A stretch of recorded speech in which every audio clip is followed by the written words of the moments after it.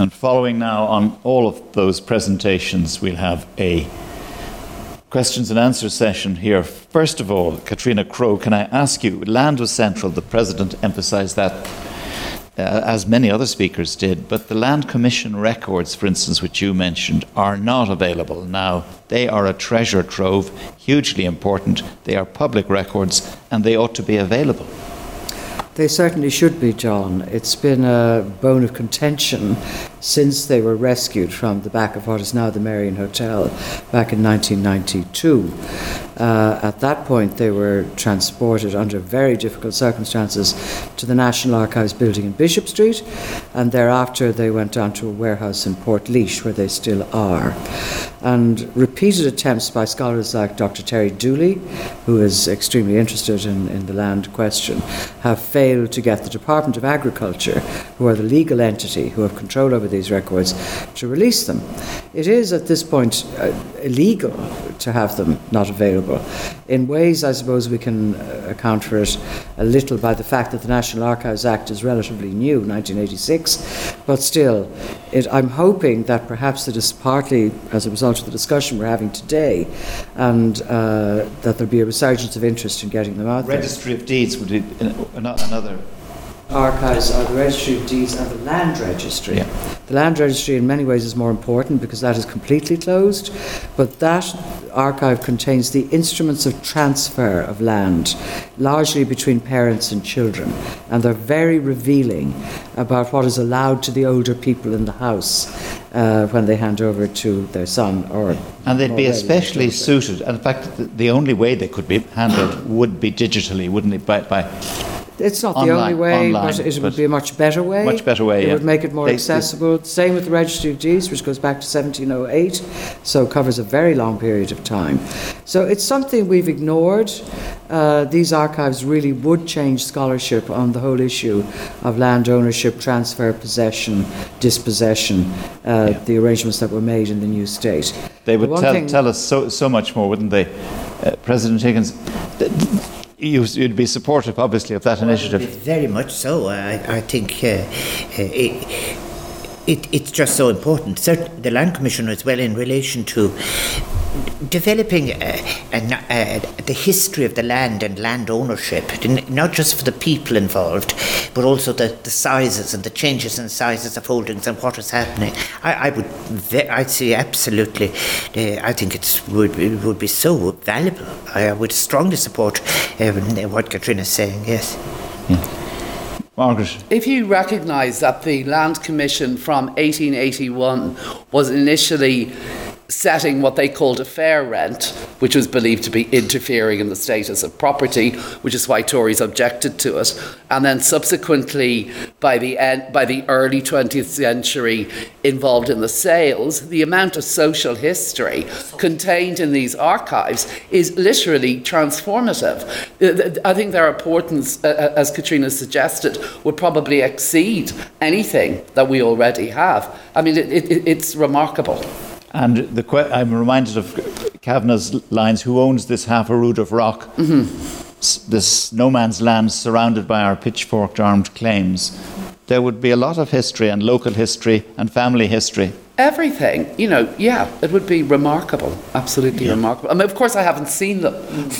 So I'm assuming that if the records have been kept properly, as one assumes they have, that there will be this vast tract of material there. Endless volumes of fair rent registers giving really clear detail about what was going on in different places. As I said, they're almost a replacement for the lost census records of 1881 and 1890. So it would transform the history of the second half of the 19th century utterly. Yeah. And obviously that was a period, John Cunningham, I think you mentioned that in a way, because you asked, was there a revolution? ? Indeed. And in a way, it was the Land Acts and it was the amount of land which had been transferred from tenant to farmer. There's nothing more conservative than a tenant who's become a farmer with 30 acres. Well, arguably, indeed, yeah.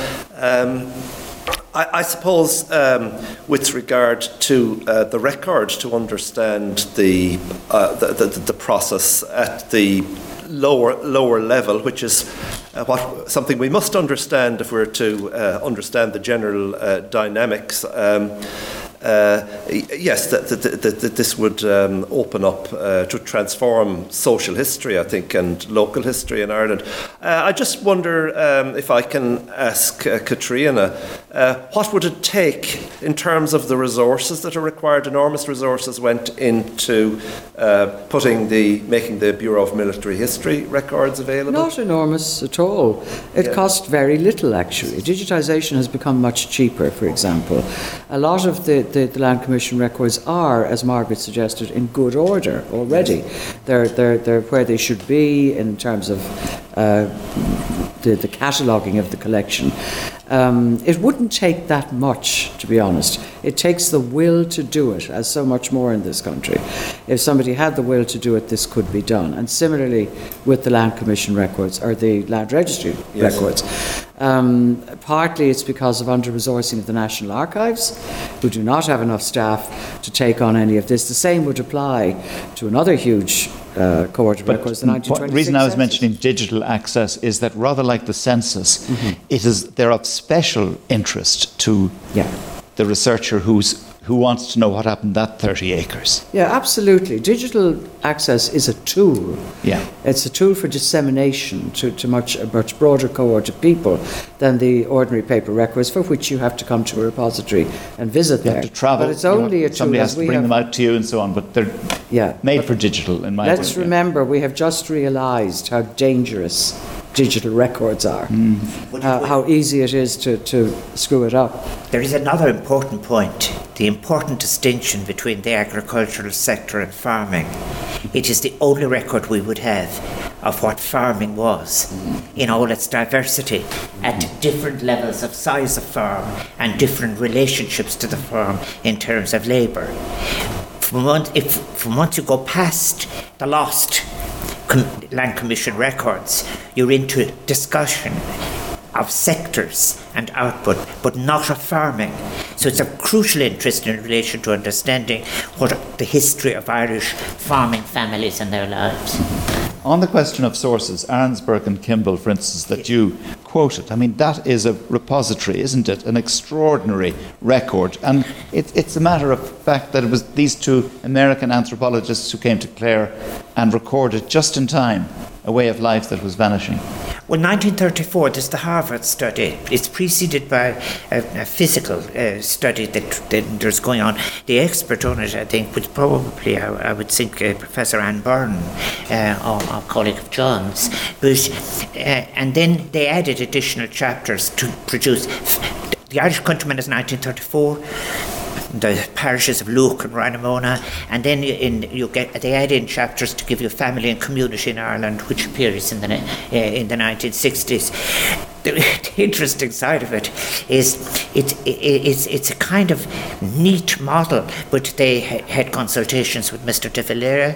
They were facilitated by Bishop Fogarty, and they found a consensus, really, in my view. I've raised some questions about it because the County Clare of that time was, as I have described it in my paper, people were fighting over land. They were horrific about music, about the 1934, the Dance Halls Act.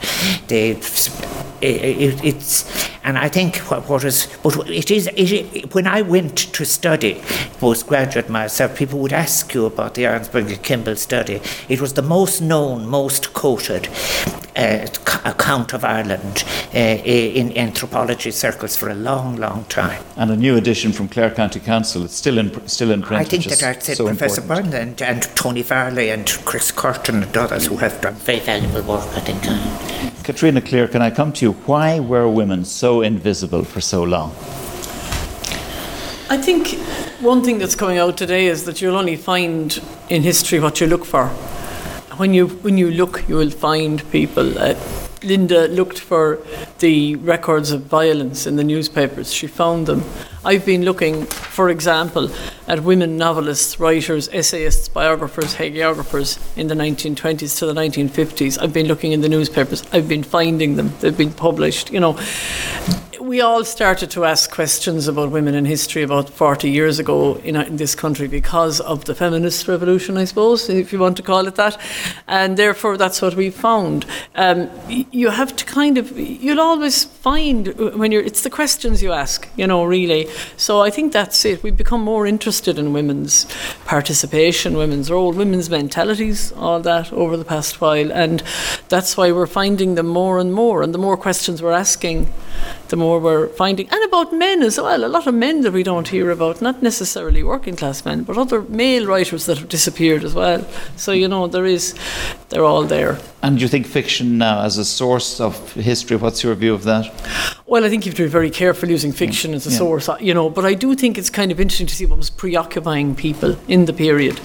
The theme of women having to choose between love and work, or love and their mission to serve Ireland, this was a common enough theme in fiction in Ireland. But of course the theme of women, strong-minded women, since the novel began, or if you go back to Jane Austen, any of those novelists, you always get strong-minded women according to the mores of their time in fiction. British fiction around this time as well had this theme of conflict, women being conflicted between love and work and so on. So it shows you Ireland wasn't actually that much different from other countries. Linda Connolly, on gender-based violence, isn't it also the case that euphemisms will be used, matters will not necessarily be recorded? It's in the nature of the evidence, isn't it, that will be the case? Absolutely. So some of the cases I've been looking at, I tend to use documents that are very clear as to what happened, but there are a whole range of other kinds of terms. Even the term outrage, for example, is sometimes used, where if it's a first person testimony by a woman, she might refer to something that happened to her. One of the sources I looked at, for instance, where a girl was being watched in County Tipperary, she was visiting the barracks after work, she worked in a chemist shop, and she describes the manner in which she was searched, having been followed by the IRA, and to me that reads as a sexual assault, but she didn't use that terminology. Likewise, the terms we use today, sexual harassment, for instance. Again, you can read a report or even some of the witness statements where events are described, and to me, reading that as a contemporary observer, that's what it was. But that was not the language of the time, certainly. And I suppose the agency that women have today, perhaps, in terms of calling out something like that, simply didn't exist. So, having said that, women did have agency, of course. They wanted to have relationships and friendships with men. So there was this tension, I suppose, between the policing of sexuality, which I called it earlier, and then I suppose the choice of women, to engage in relationships or friendships that maybe didn't necessarily fit with the expectations, the social expectations.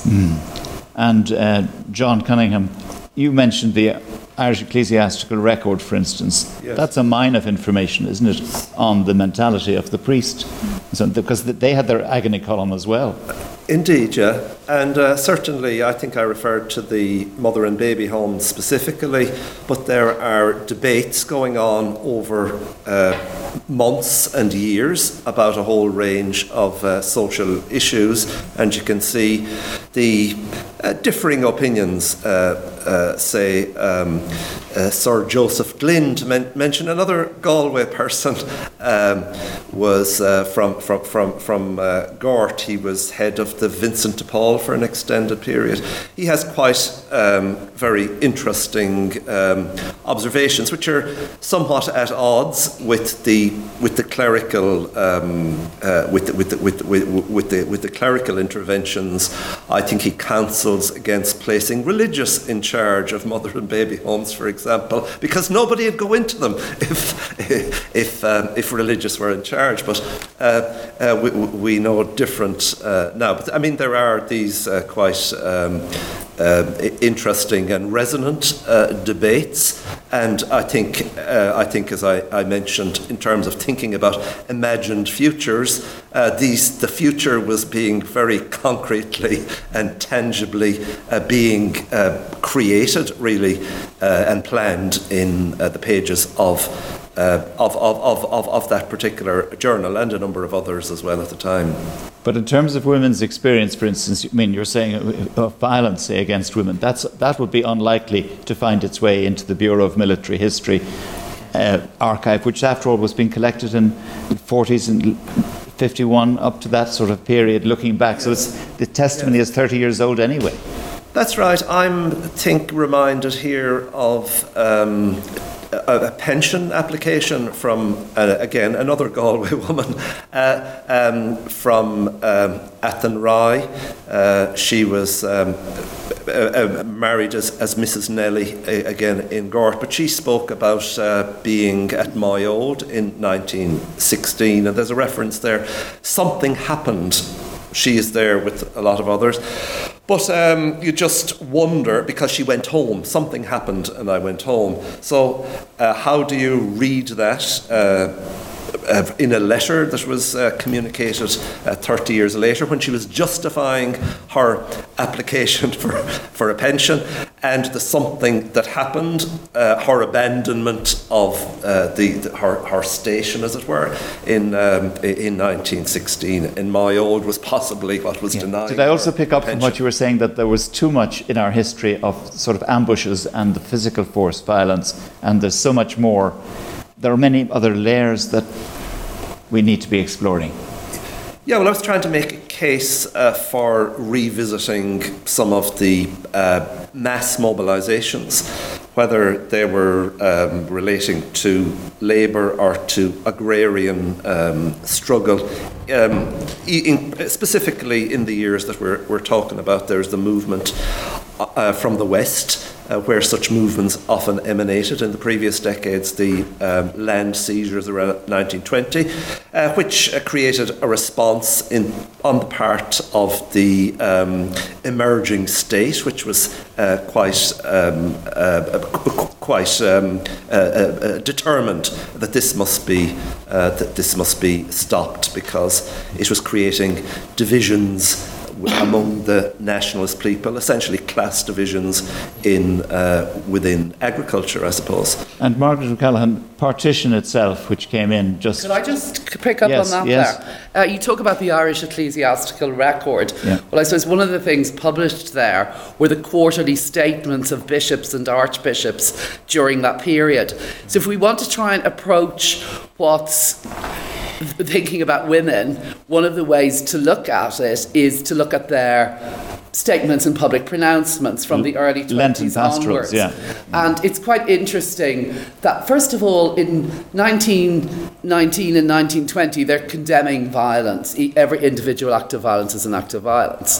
By 1921-22, they're retrospectively sanctioning that which they had formerly condemned.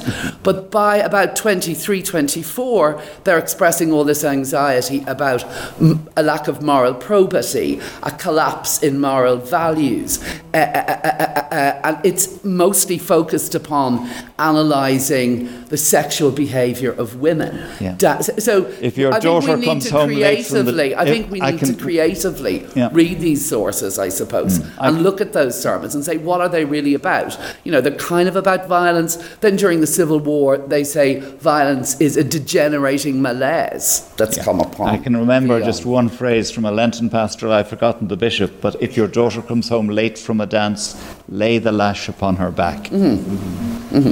What he said was, if your daughter is home late, leave the lash upon her back. It was the old way and the good way. The other important part about that is, if you want the reflection, was that the Irish newspapers, there was a kind of a hierarchy of Lenten pastorals. They were all published at great length and in great detail. Length, yes. And Dr. Michael Brown, Bishop of Galway, as a moral theologian, would very often lead off the week. And it's in one of his that you have that phrase about leave the lash upon her back. And I think. So, how many questions then, how many layers have we opened up today? Gender, class, and land. They're very, very big issues, and they remain a lot of work for scholars to continue doing. Isn't that the case? Katrina, are you? Yeah, absolutely. Yeah. Well, as an archivist, this is all grist to our mill, or should be. The more that archives can be made available, that people can consult. And I'd like to make a little bit of a protest for in defence of the Bureau of Military History, because one of the interesting things they did, and you made the point, John, and you're perfectly right, they are some decades after the events they're describing, and therefore have to be treated with caution. But one of the things they asked people to do is ask them about their ideology. How did they get involved in the nationalist movement in the first place? All of that is fascinating information that isn't to do with ambushes and shootings and all the rest of it. There's a lot more to the Bureau, and particularly to the pensions files, than simply the accounts of engagements that took place. Them, really, it really is a question of how you interrogate the material. A lot of it is online now, which means you can search it in all kinds of different ways, and that allows for endless, I think, interrogation. There is, I always describe the pensions files as a sort of shadow social history of a certain part of Ireland during the 20s, 30s and 40s, because you get details of poverty and ill health and all of those things that don't come to us in any other way. Yeah. So I think they're very useful. That does not in any way mean that the land records aren't badly needed. They really, really are. Nor does it mean that exploration of the local newspapers is not a fantastic endeavour, and far easier now that they have been digitised, that you can search those in a way that you couldn't before. Some of those local journalists they were sometimes known as penny a liners from Drumcondra. Yeah. This was because they were paid a penny a line, so that's why they wrote at such great length and gave detailed exposition. They were many times they were stenographers rather than reporters, but that is now to our advantage since we have the record. Oh, I do think that there are huge omissions that we haven't gone near yet. For example, the whole history of what I would like to say, the people in the cottages. And if you look more than it isn't just the bishops who were suggesting that the society was falling apart and it was mostly on a basis of sexuality. There was a very strong support in parishes and from voluntary organisations and others who were supporting very, very much this notion. And when you actually look at the newspaper accounts, it's directed against the people who are the lower income people who are, for example, casually employed. And you have the phrase again and again. And it's a very interesting lesson for Ireland in the present time about its inability, for example, to even achieve the notion that of an equality in relation to housing. It is about the phrases that were used about the people in the cottages. And it's but one thing, and not to just be pessimistic about it, isn't it, you might well ask, historians might well like to investigate, at what point in Ireland do we decide that building large housing estates was somehow or another the wrong thing to do? It is to the great credit of that. I think that 50,000 labourers' cottages were built between the 1880s and 1920. Then you move on to the urban housing and so forth. And this is what you don't really hear, is that these people were deeply committed to education and to making the country work. And they're very, no more than, as I said, the graziers capturing the renting of the land. Another class in Ireland had captured the professions.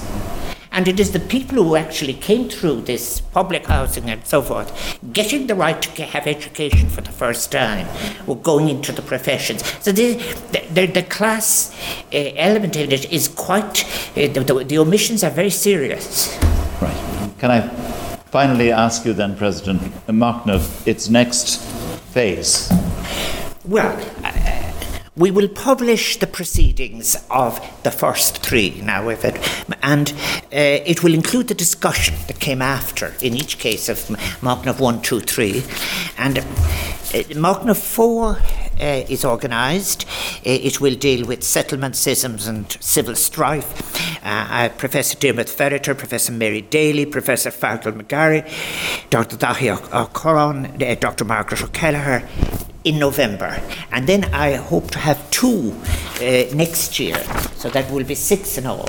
And the 2 next year, I think that the next one will probably very much deal with the Civil War, deal with that period. And then as I go into next year, really the formation of the states that emerged afterwards. And so we have 3 completed, we will another one in November and 2 next year. Thank you very much. And my hope, this is the next 3, we will have audiences and we'll be able to be out of our post-COVID cloud of restrictions. May I thank you, President, for the invitation to chair, and also thanks to our speakers today, to John Cunningham, Linda Connolly, Margaret O'Callaghan, of course, Katrina Crowe and Katrina Clear. And that concludes our discussion today and the 3rd session of MOCNAV 100. I hope that you found it stimulating and thought-provoking. The President is on record as believing that the latter years of the decade of centenaries, encompassing the treaty divide, civil war and the embedding of partition, will prove among the most challenging of this decade of centenaries. And it is these centenaries which fall next, of course, in the calendar. And the next seminar in this MOCNAV 100 series will take place in November. It's entitled, as we've heard, Settlements, Schisms and Civil Strife. It will include contributions from Dermot Ferreter, Mary Daly, Fergal McGarry, Dahi O'Coron, Margaret O'Kelleher. Please join us then. Further details of how to watch will be available closer to the date on the President's website, president.ie, and on rte.ie.